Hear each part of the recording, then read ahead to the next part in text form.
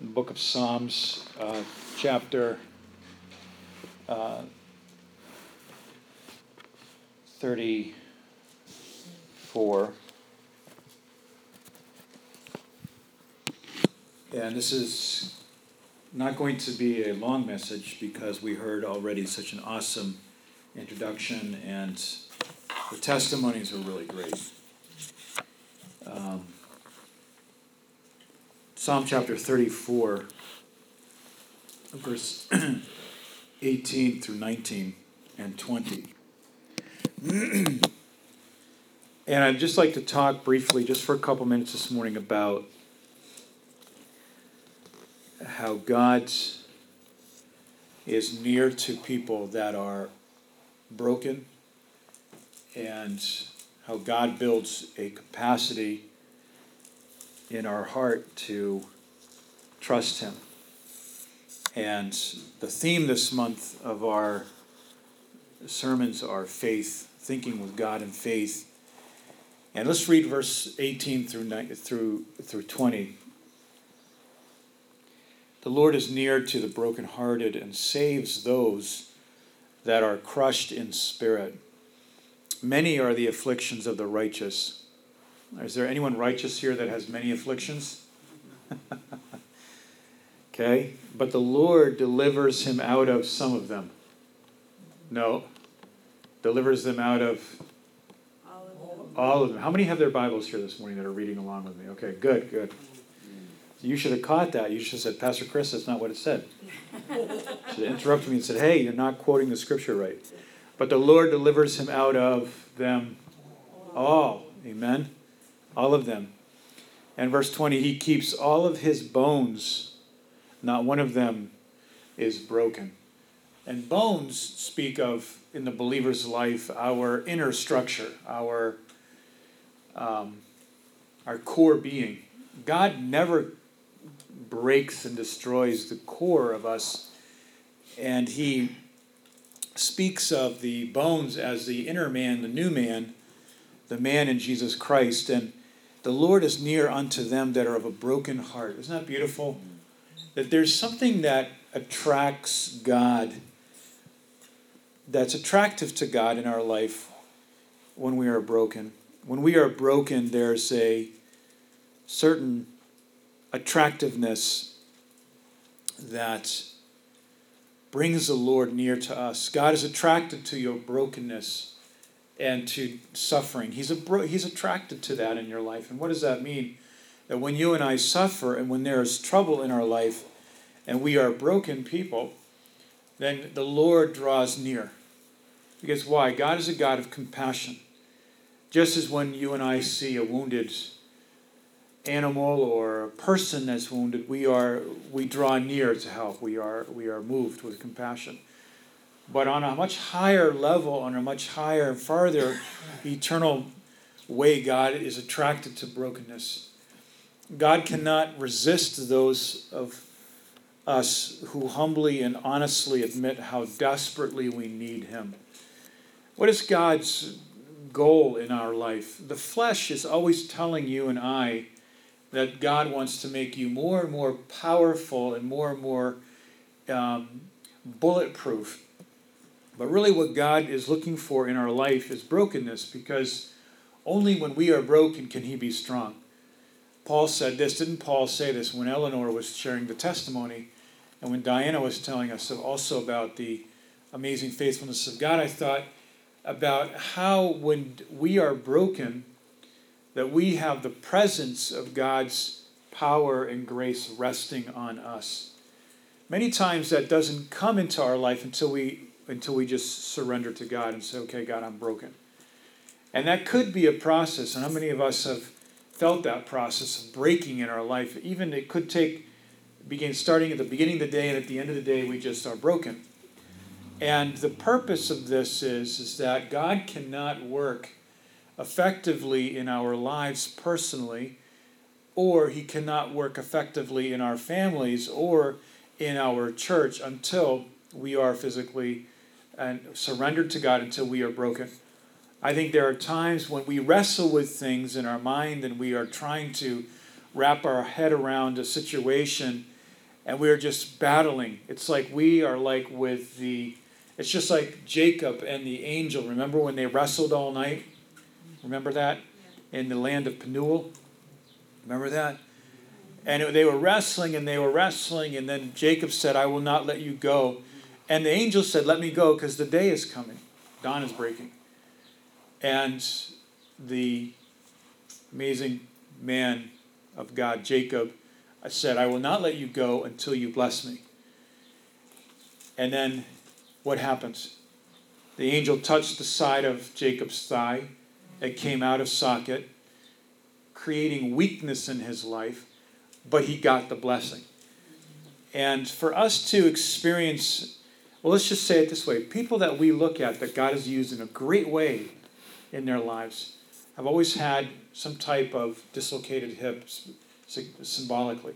They've always had some type of great weakness in their life. Not a weakness to sin, but just a situation, something that has been like Paul, had thorn in his flesh. Weakness always accompanies the power of God in our life. And we should look at weakness, and we should look at being handicapped in whatever way we are, whether it is inside our soul, maybe it is we are physically, maybe it's financially, maybe it's something that God has allowed in our life to handicap us, but rejoice in that, because that's our greatest asset. And I want to say this, write this down, think of this, remember this. When you leave the service today, remember this one statement: your weakness is your greatest asset. Why? Because that's where God can be strong in your life, right? Your weakness is your greatest asset in your life, because that's where God's grace can be strong in your life. If we are always strong in ourselves, then where is the strength of God? It does not exist, does it? Because God cannot be strong in our life because we are too strong. And I think that many times God would say to us, I would like to be great and strong in your life, but you are too strong. And that's why it says here that the Lord is near to them that have a broken heart. I think it's just great to say, Lord, okay, I don't understand, okay? I just fall before you in worship and in surrender. And you know something, when that happens, then we sense the nearness of God, don't we? How many know what I'm talking about? Like when we just throw in the towel, not quitting, but we just say, okay, God, I surrender to you. And then what happens?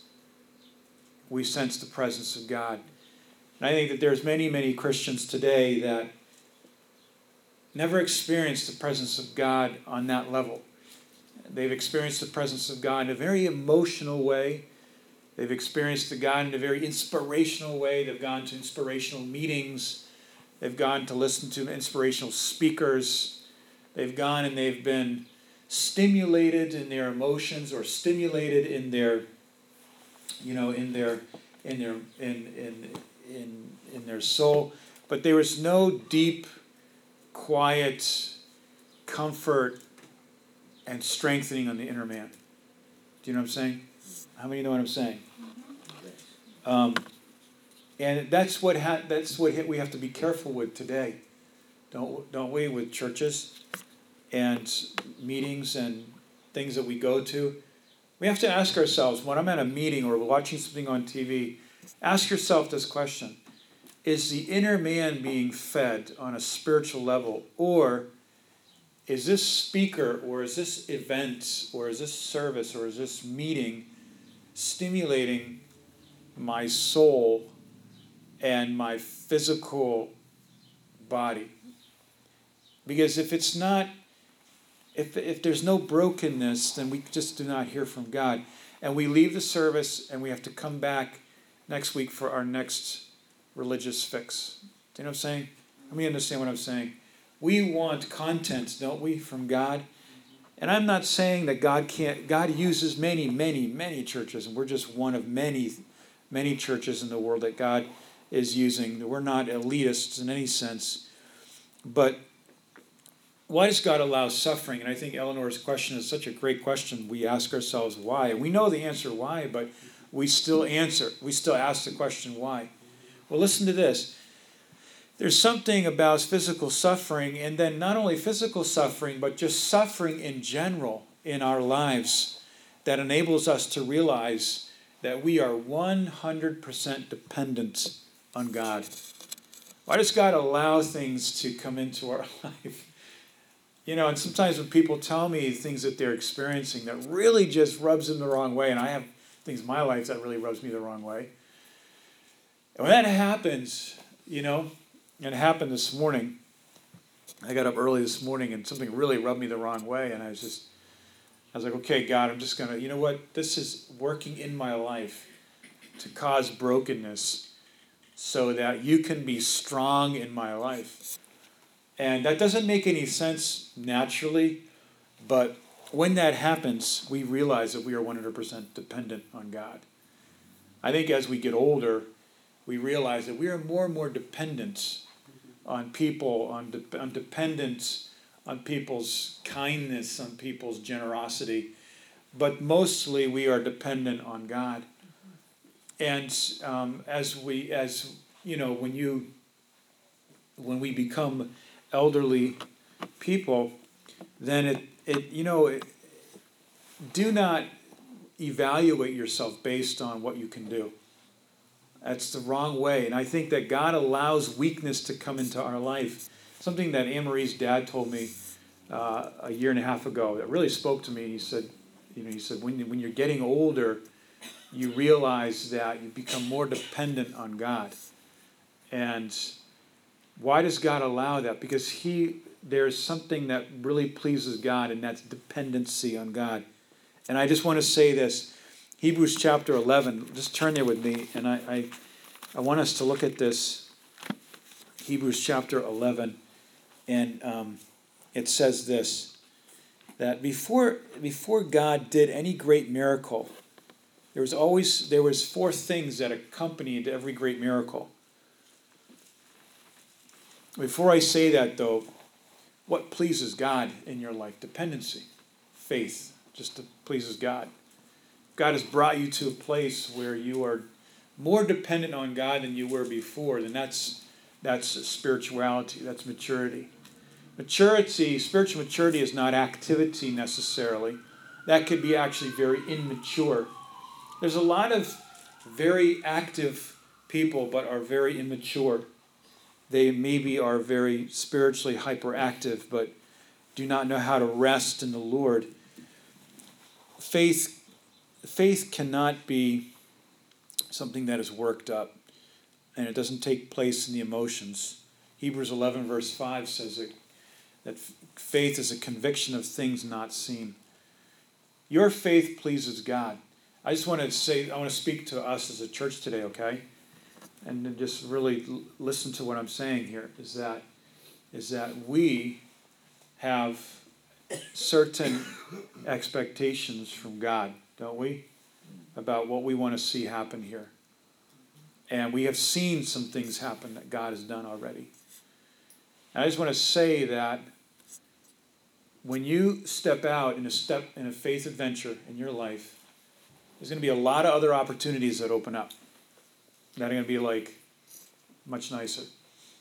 I remember our founding pastor of Greater Grace, had an opportunity to take over a church in Boston. And it was a large church. The pastor there was no longer a pastor there, and he was selected to take over that church. And it was a large church. It was in Boston. He was a Red Sox fan, so he was really excited about that. He thought, I could be in Boston. I could be right near the Fenway Park, and our poor Bruins lost to the Canadians, so we're not going to mourn about that, but some of us are Boston fans here, but that's okay. But you know something? Another opportunity came up for him, and it was to pastor a small church up in Maine. There were 6 elderly people there. The church was in just ruins. There was a big hole in the middle of the floor, literally big hole in the middle of the floor that if you walked there, you would just fall into the basement. And he took over this church. And he took that, and the pay in Boston was really great, but there was no pay at this other church that he took over in Maine. And God led him to go to Maine to take over that church. And when he did that by faith, he did that because he did it unto the Lord, and that pleased God. And I just want to say that our faith in God for our church here, and our faith in God for our families, and I know many of you here today are believing God for your families, for your grandkids, for your kids. I know that you have faith in God for that, and that pleases God. I believe that there's many other opportunities that could have come up for some of us that moved up here, that live here. Other opportunities come up that are, amazing opportunities. But you know something? We're here because of the love of God. We have a faith that's motivated by love. And that creates a measure of suffering in your life. When you and I are obedient to God, it creates a measure of suffering, doesn't it? Because we could live a lot different life, a lot more comfortable life instead of being obedient to God. And when we live in that obedience and trust to God, that produces suffering, and that suffering attracts the compassion of God.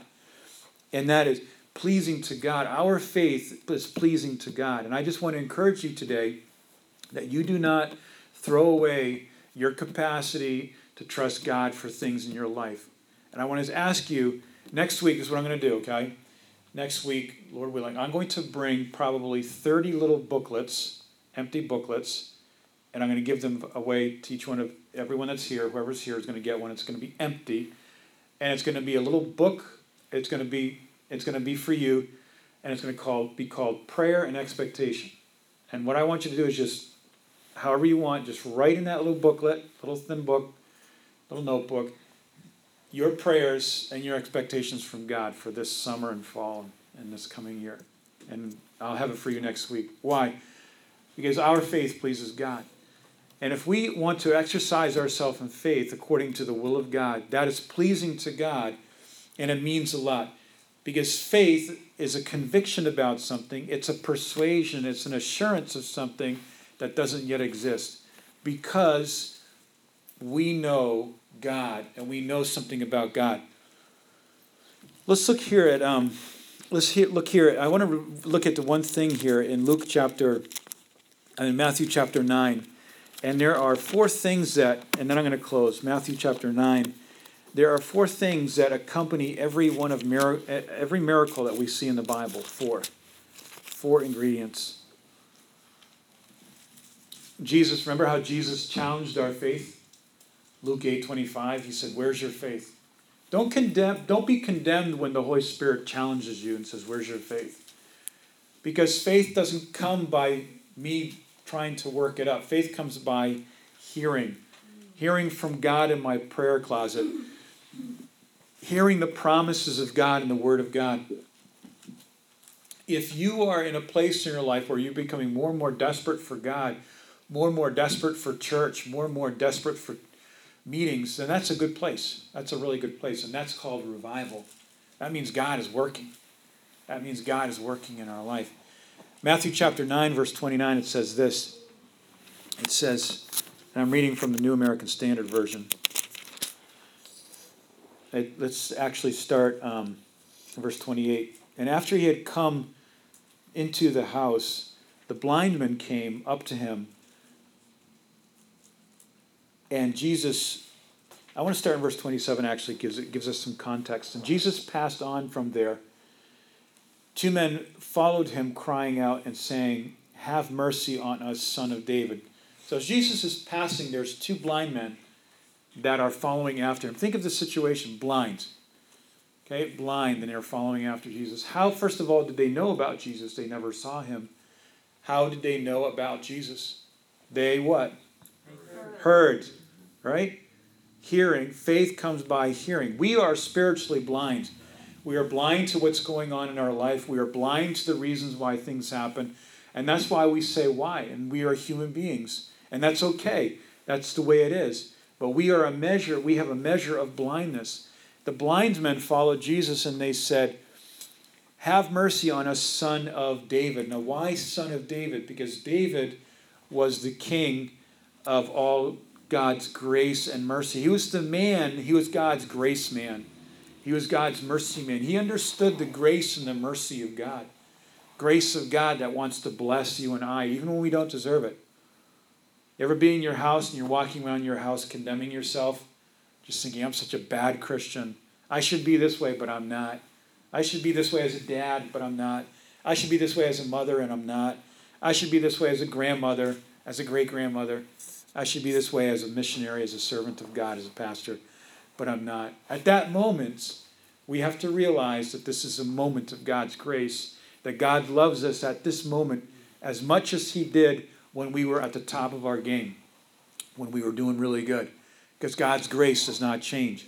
Have mercy on us, Son of David. And I think that the blind men understood something about Jesus, that he was the son of a man of grace, son of David. And after he had come into the house, verse 28, the blind men came up to him, and Jesus said to him, let's stop there for a second. These men say this to Jesus, but he keeps walking. Right? He keeps walking. You ever pray a prayer and then not get an answer? It seems like God keeps going, keeps walking. But they followed him into the house. And I think that when we know something about Jesus Christ, we may not get an immediate answer, but we follow him into where he's going. And they came up to him and Jesus said to them, do you believe that I'm able to do this? I like that question, because Jesus is always addressing our faith. He's never addressing our ability, okay? We think it's ability.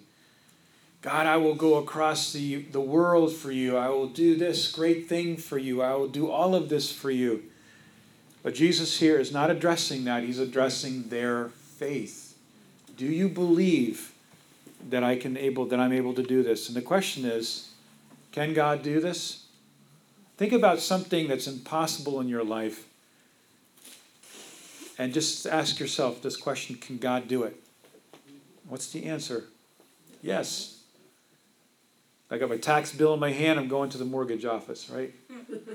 Can God do this? I don't know, I'm praying, I like what Diane said, I'm praying all the whole way. How many of us have ever been in that place where we got the bill in the hand and we're praying all the way, and we get there and we see God's intervention? Do you believe that I'm able to do this? And they said, yes, Lord. They said, yes, Lord, we believe. We don't know how much they believe, but they said yes. They said yes. And he touched their eyes in verse 29, saying, be it done to you according to your faith. And I just want to say this, that, I got some great news. Our pastor in Turkey, who's Turkish, had a very serious liver disease, and it was usually a fatal disease. His wife contacted us, or wrote on Facebook, not only us, but wrote on Facebook this past week that her husband went to the doctor for a checkup, and they said there's no trace of that disease in his liver. Is that amazing? It's like a severe form of cirrhosis, if I got that correct. It's like a really bad disease, and it's fatal. And they said it's gone. How does things like that happen? It's not that we have to work up a capacity of faith to believe, or positive, because faith is not positive thinking. Because a lot of times you and I are focusing and functioning in faith, but we're not really positive people. We're just out there doing it. We're just like, you know what, I'm doing this. I'm just trusting the Lord. I'm moving forward. It's not great. I don't feel awesome, but I'm thinking with God. And you know something? God said to these blind men, be it according to your faith. To the measure, and I'm going to close with this, to the measure that you and I know who Jesus Christ is and hear his voice in our life, is the measure that we're going to have a capacity of faith. Our faith will be tried. We need to build up our faith in 1 Peter 1:7. And what is the thing that overcomes this world system in 1 John 5, verse 4? Our faith. And I'll just finish with this, is that, think of it, your and my simple trust in the Lord to see something happen in our neighborhood, in our city, in our church, in our families, and in our marriages and in our personal life, that means everything to God. And I just want to build us up today in our faith, and I want to do this maybe again next month. Just build us up to say, you know what, I think I can believe God. I think I know something about God that I didn't know before that makes me want to believe him. build ourselves up. Because as we do this, we live in a conviction about something that other people don't see. And I don't know who said this, but the point is this, is that the seed of faith that you and I have is what makes all the difference. If we have the seed right and we plant the seed, because inside the seed is the DNA for the plant, and it's for the plant that grows up and breaks up the mountain. It's in the seed, and if our seed is correct, the seed of faith, and we plant that by faith, it's going to grow up, and the Lord begins to work and He begins to break out on every side, and we begin to see God do something over here that we didn't expect. And we begin to see God do something over here that we didn't expect. And then God touches this person over here that we didn't expect. And then over here. And then we're just amazed. We're looking around saying, wow, what is God doing? It's because we cast our bread upon the water, and after many days, it comes back. Cast not away the confidence. Cast not away your confidence that has great recompense of reward. Don't cast it away. And I know that some of us are believing God for our families, for our neighbors. I know that some of us are believing God for people's health. And let's keep trusting and keep believing and watch God's hand move, because we're sent here to be a part of a miracle.